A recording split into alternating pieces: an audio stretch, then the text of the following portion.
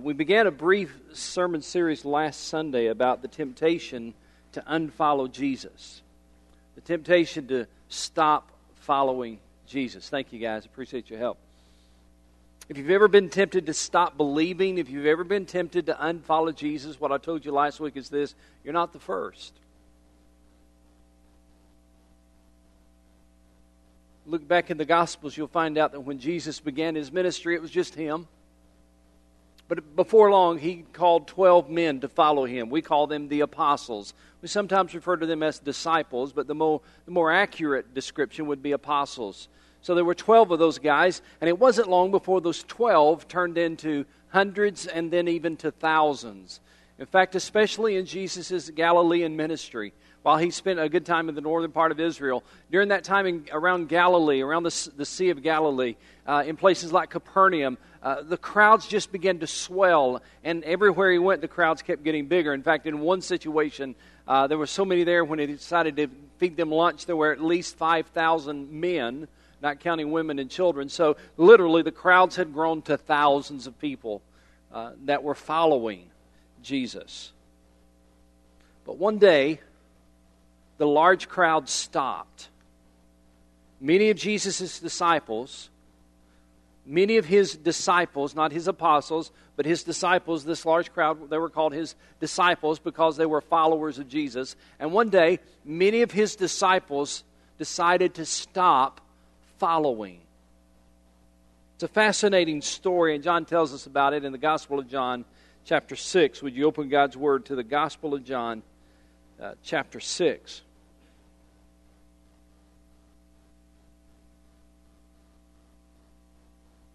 While you're turning there, I'll kind of set the stage for you. In beginning of verse 25 of chapter 6, Jesus is speaking, and He tells them that He is the bread of life.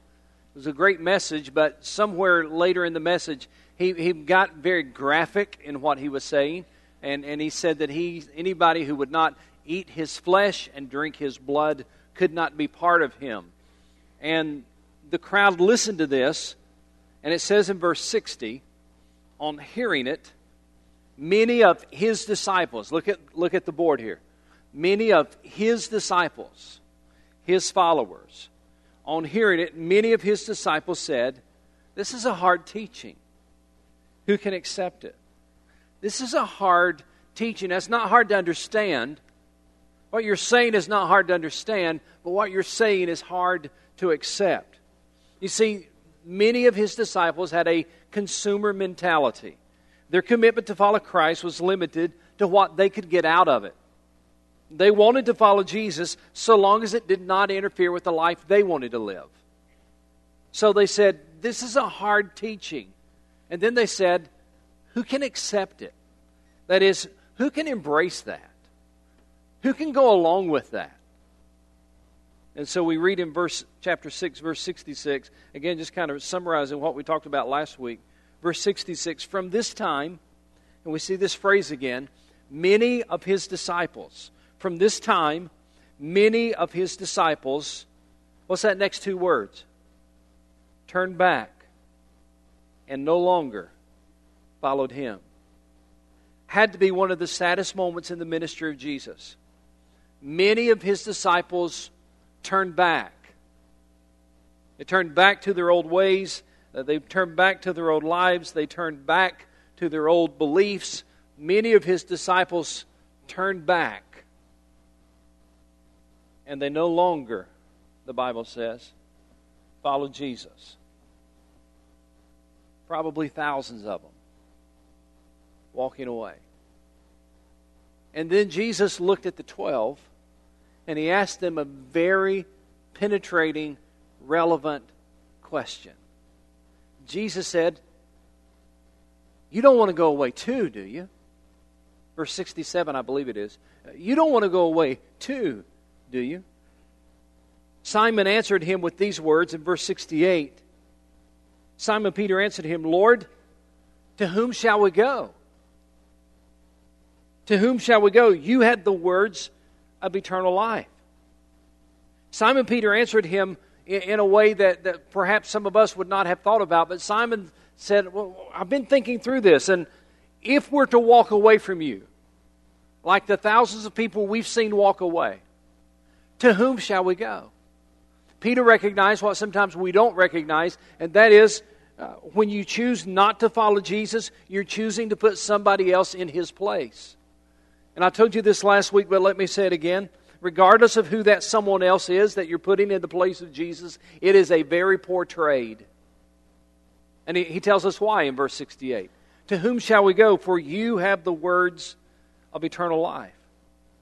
Now, that's what we talked about last week. We're going to pick up the story in verse 69 because that's not all that Peter said. Peter didn't just say, to whom shall we go? For you have the words of eternal life. He said something else in verse 69. Here's what he said. We believe and know that you are the Holy One of God. This was a defining moment for the apostles. It was a defining moment that showed that they were not just followers of Jesus, they were fully devoted followers of Jesus. See, in verse 66, we see many were followers of Jesus. Verse 66, there were all kinds of His disciples. There were many. There were hundreds, probably thousands of followers of Jesus. But in verse 69, we see those who were fully devoted followers of Jesus. Both groups heard the same teaching. Both groups heard the same message. Both groups struggled with this word that was hard to accept. But the 12 stayed. The 12 decided, we believe and we know you're the Holy One of God. Now the Greek verbs there in that phrase, we believe and we know, are important. They're in the perfect tense. And it means this, we have come to believe and we still believe. We have come to know and we still know. And that word know is the Greek word gnosko. And it means, look at the board here, or the screen, it means to know by experience. This is not a head knowledge. It's not something I've learned in a book. This is not something that somebody told me. These apostles said, these 12 who were still with Jesus, they said, we believe. We believed it when we first started following you, and we still believe it. And we know. We knew it when we first started following you. Now we know by experience. Now we know because we've watched you. Now we know because we've listened to you. Now we know because we've lived with you. We believed, we still believe, we know, we still know. You are the Holy One of God.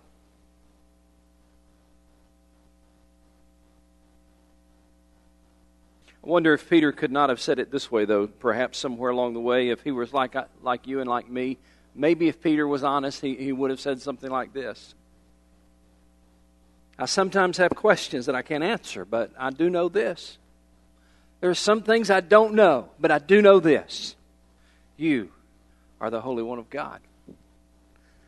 Or he could have said something like this. I don't always like what I hear, what you teach. I don't always like what you ask me to do. I don't always agree with everything that you say, but there's one thing I do know. You are the Holy One of God. Or perhaps he could have said, sometimes life just doesn't seem fair. I don't understand why good things happen to bad people. I don't understand why good people suffer and bad people don't. I don't understand why good people seem to have it harder than those who are bad people. I don't understand that. I don't understand why I'm trying to live for the Lord and we're struggling But these people who aren't living for the Lord, they don't have those kind of problems. I don't understand that, but there's one thing I do know. I believe and I still believe. I know and I still know. You are the Holy One of God. Or maybe Peter could have said it this way. My world's gotten turned upside down. I don't even know which way is up right now. My world is turned upside down. I don't know what tomorrow's going to bring, but there is one thing I do know. You are the Holy One of God.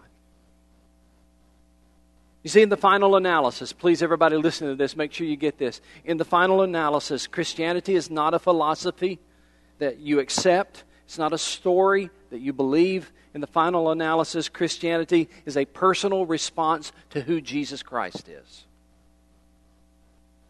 That'd been a great place to put an amen, by the way. I need to teach you where to put the amens, don't it? I mean, it really is.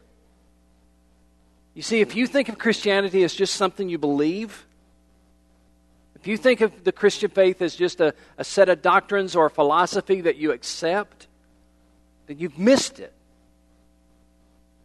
The Christian faith is not just that I believe the right things. It's not just that I accept the right things. The Christian faith is my personal response to the person of Jesus Christ. We believe and we know that you are the Son of God. This was one of those defining moments in life when Peter and the apostles decided, we really believe this stuff. We're really committed to you. It's one of those life-shaping moments that showed who they were committed to and whose they were. You might have a moment like that. You might have a moment like that when all of a sudden you're struggling with, should I stay or should I go?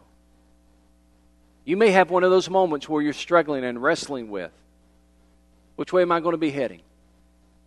Which way am I heading? Am I heading towards the direction of Jesus and following Jesus, or am I heading away from Jesus? It might be a moment when you move away from home and you're tempted to stop following Jesus so you can fit in with the crowd.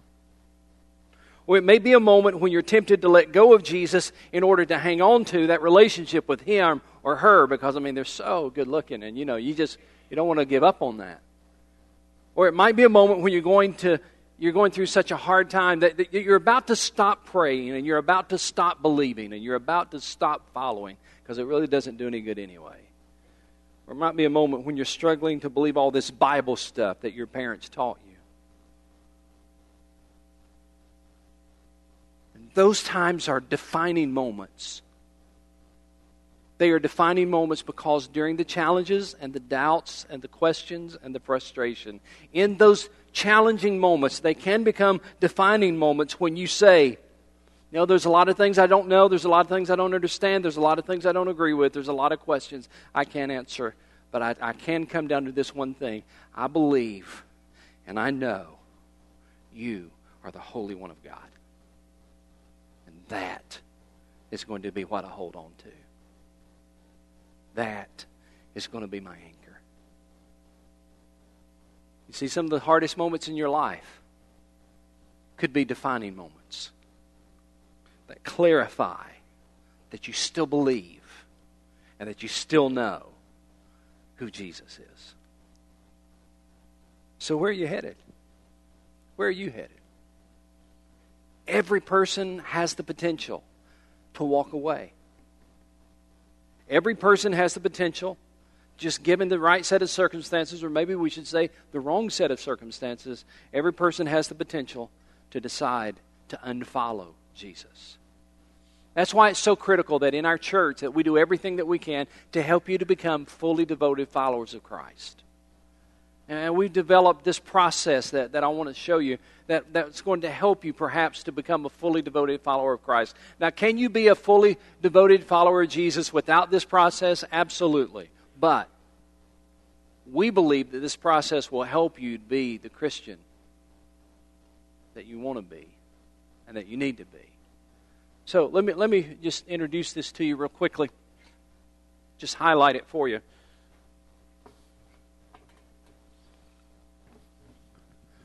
Let me introduce you to this guy. This is Mount Airy Mark. Mount Airy Mark, you don't know if you can see him very well. Mount Airy Mark is kind of dressed like a hipster.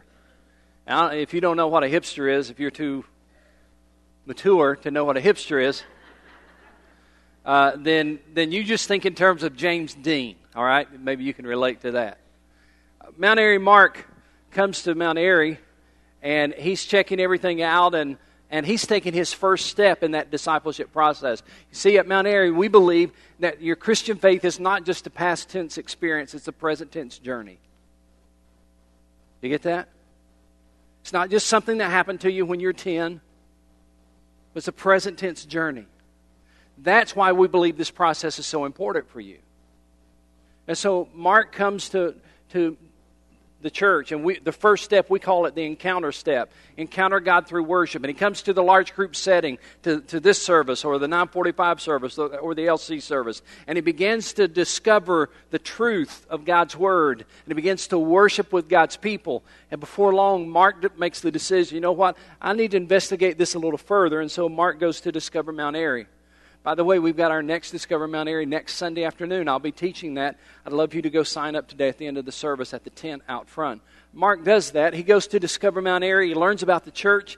He decides that's the next step I need to take. I need to understand this church a little bit better and explore the possibilities of locking in here. So Mark does that.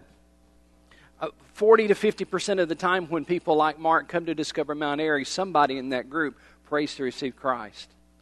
And so for those who pray to receive Christ, we're going to ask them to go to Starting Point to help them get started in their new walk with God, to help them get started in their new faith.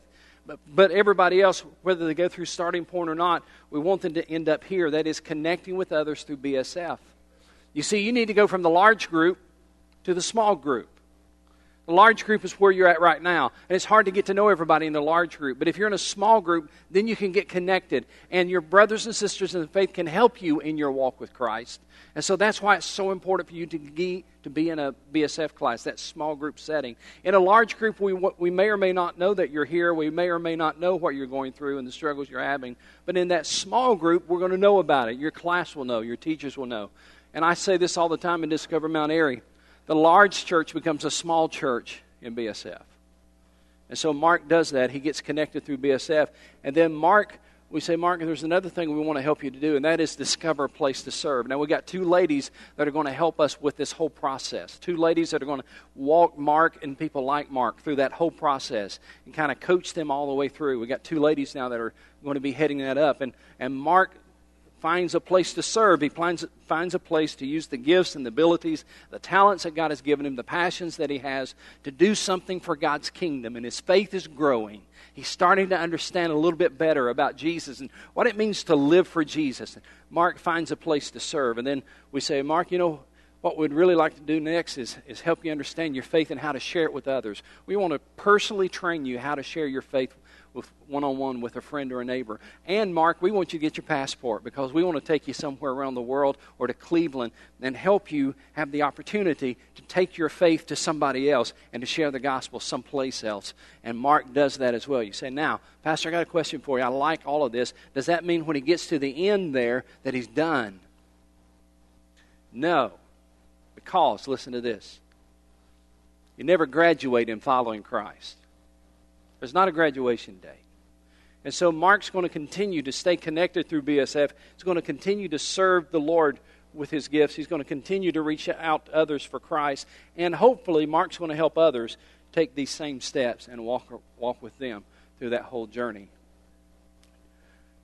Leading people to become fully devoted followers of Jesus, because it is so easy to decide one day to unfollow Jesus.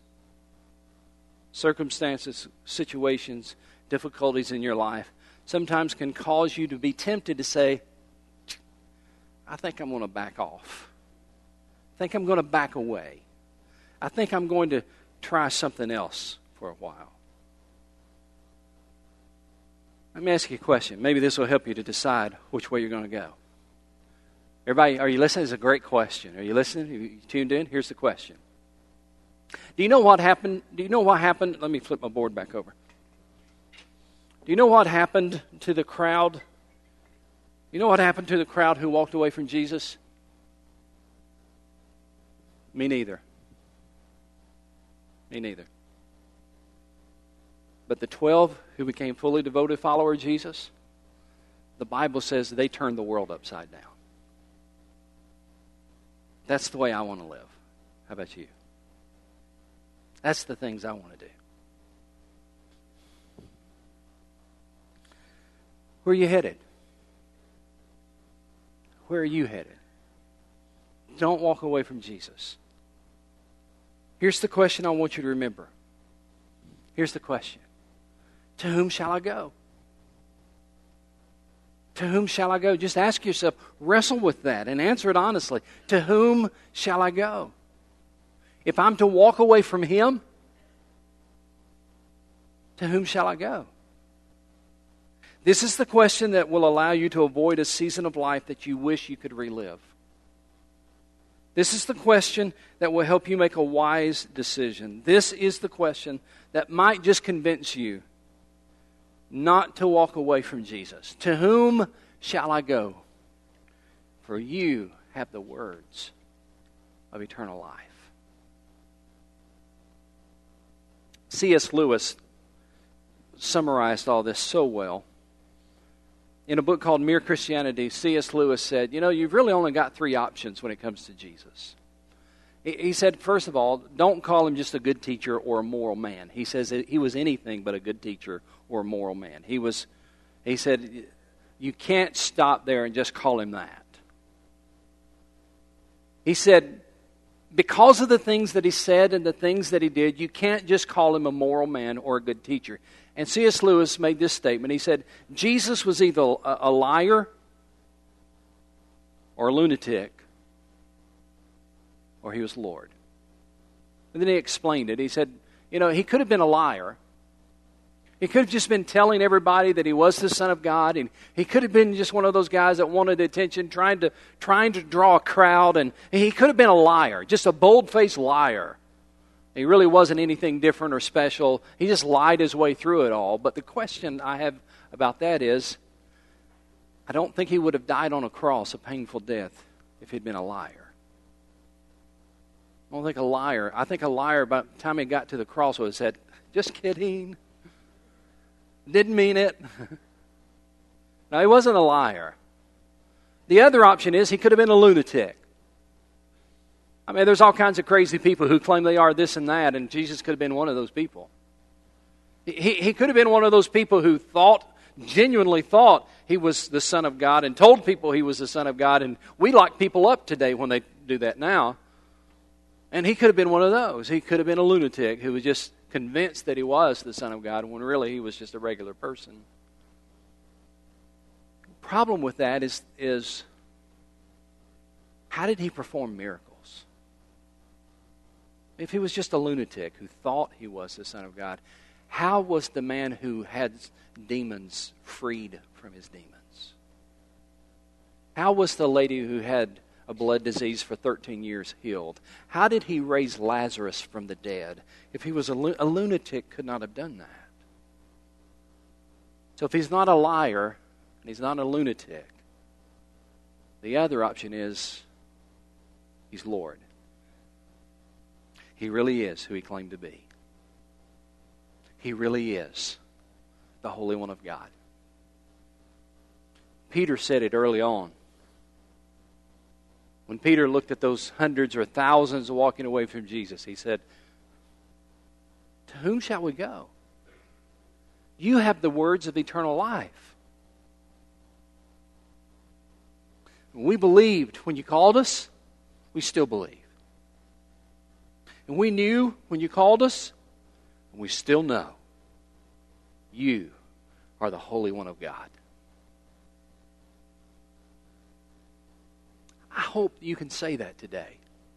And I know that you might be going through some things right now that make you wonder, and it may be tempting for you to push the unfollow button and just kind of walk away, at least for this season of life, at least until you get it all figured out, and at least until whenever.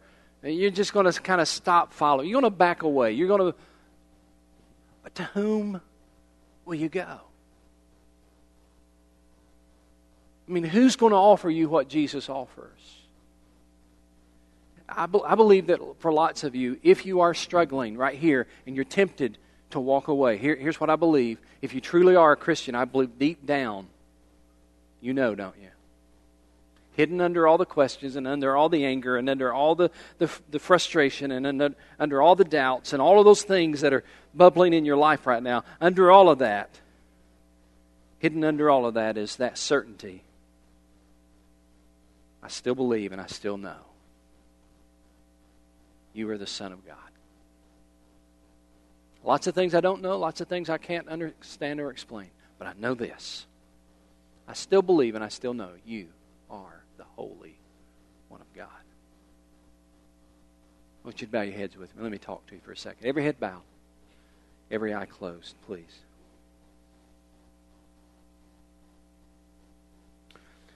This could be one of those defining moments for you where you decide, where am I heading? Where am I heading? You see, don't fool yourself into thinking that you can just kind of step away and everything will be okay. Don't fool yourself into thinking that it's not that big of a deal and it really doesn't matter. And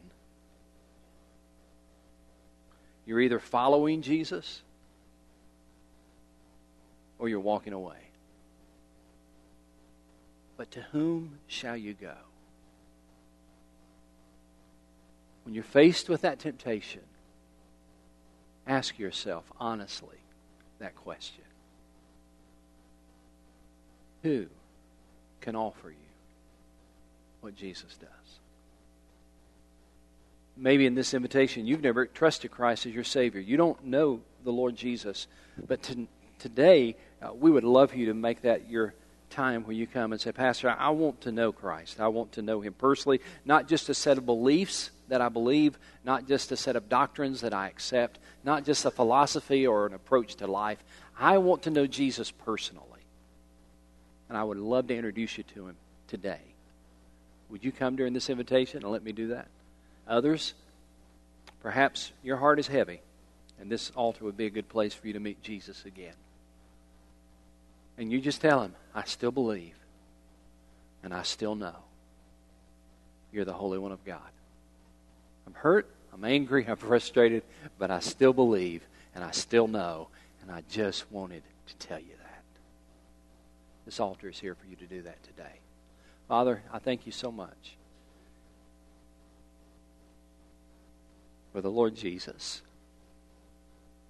who was more than just a mere man. He was not a liar. He was not a lunatic. He is Lord.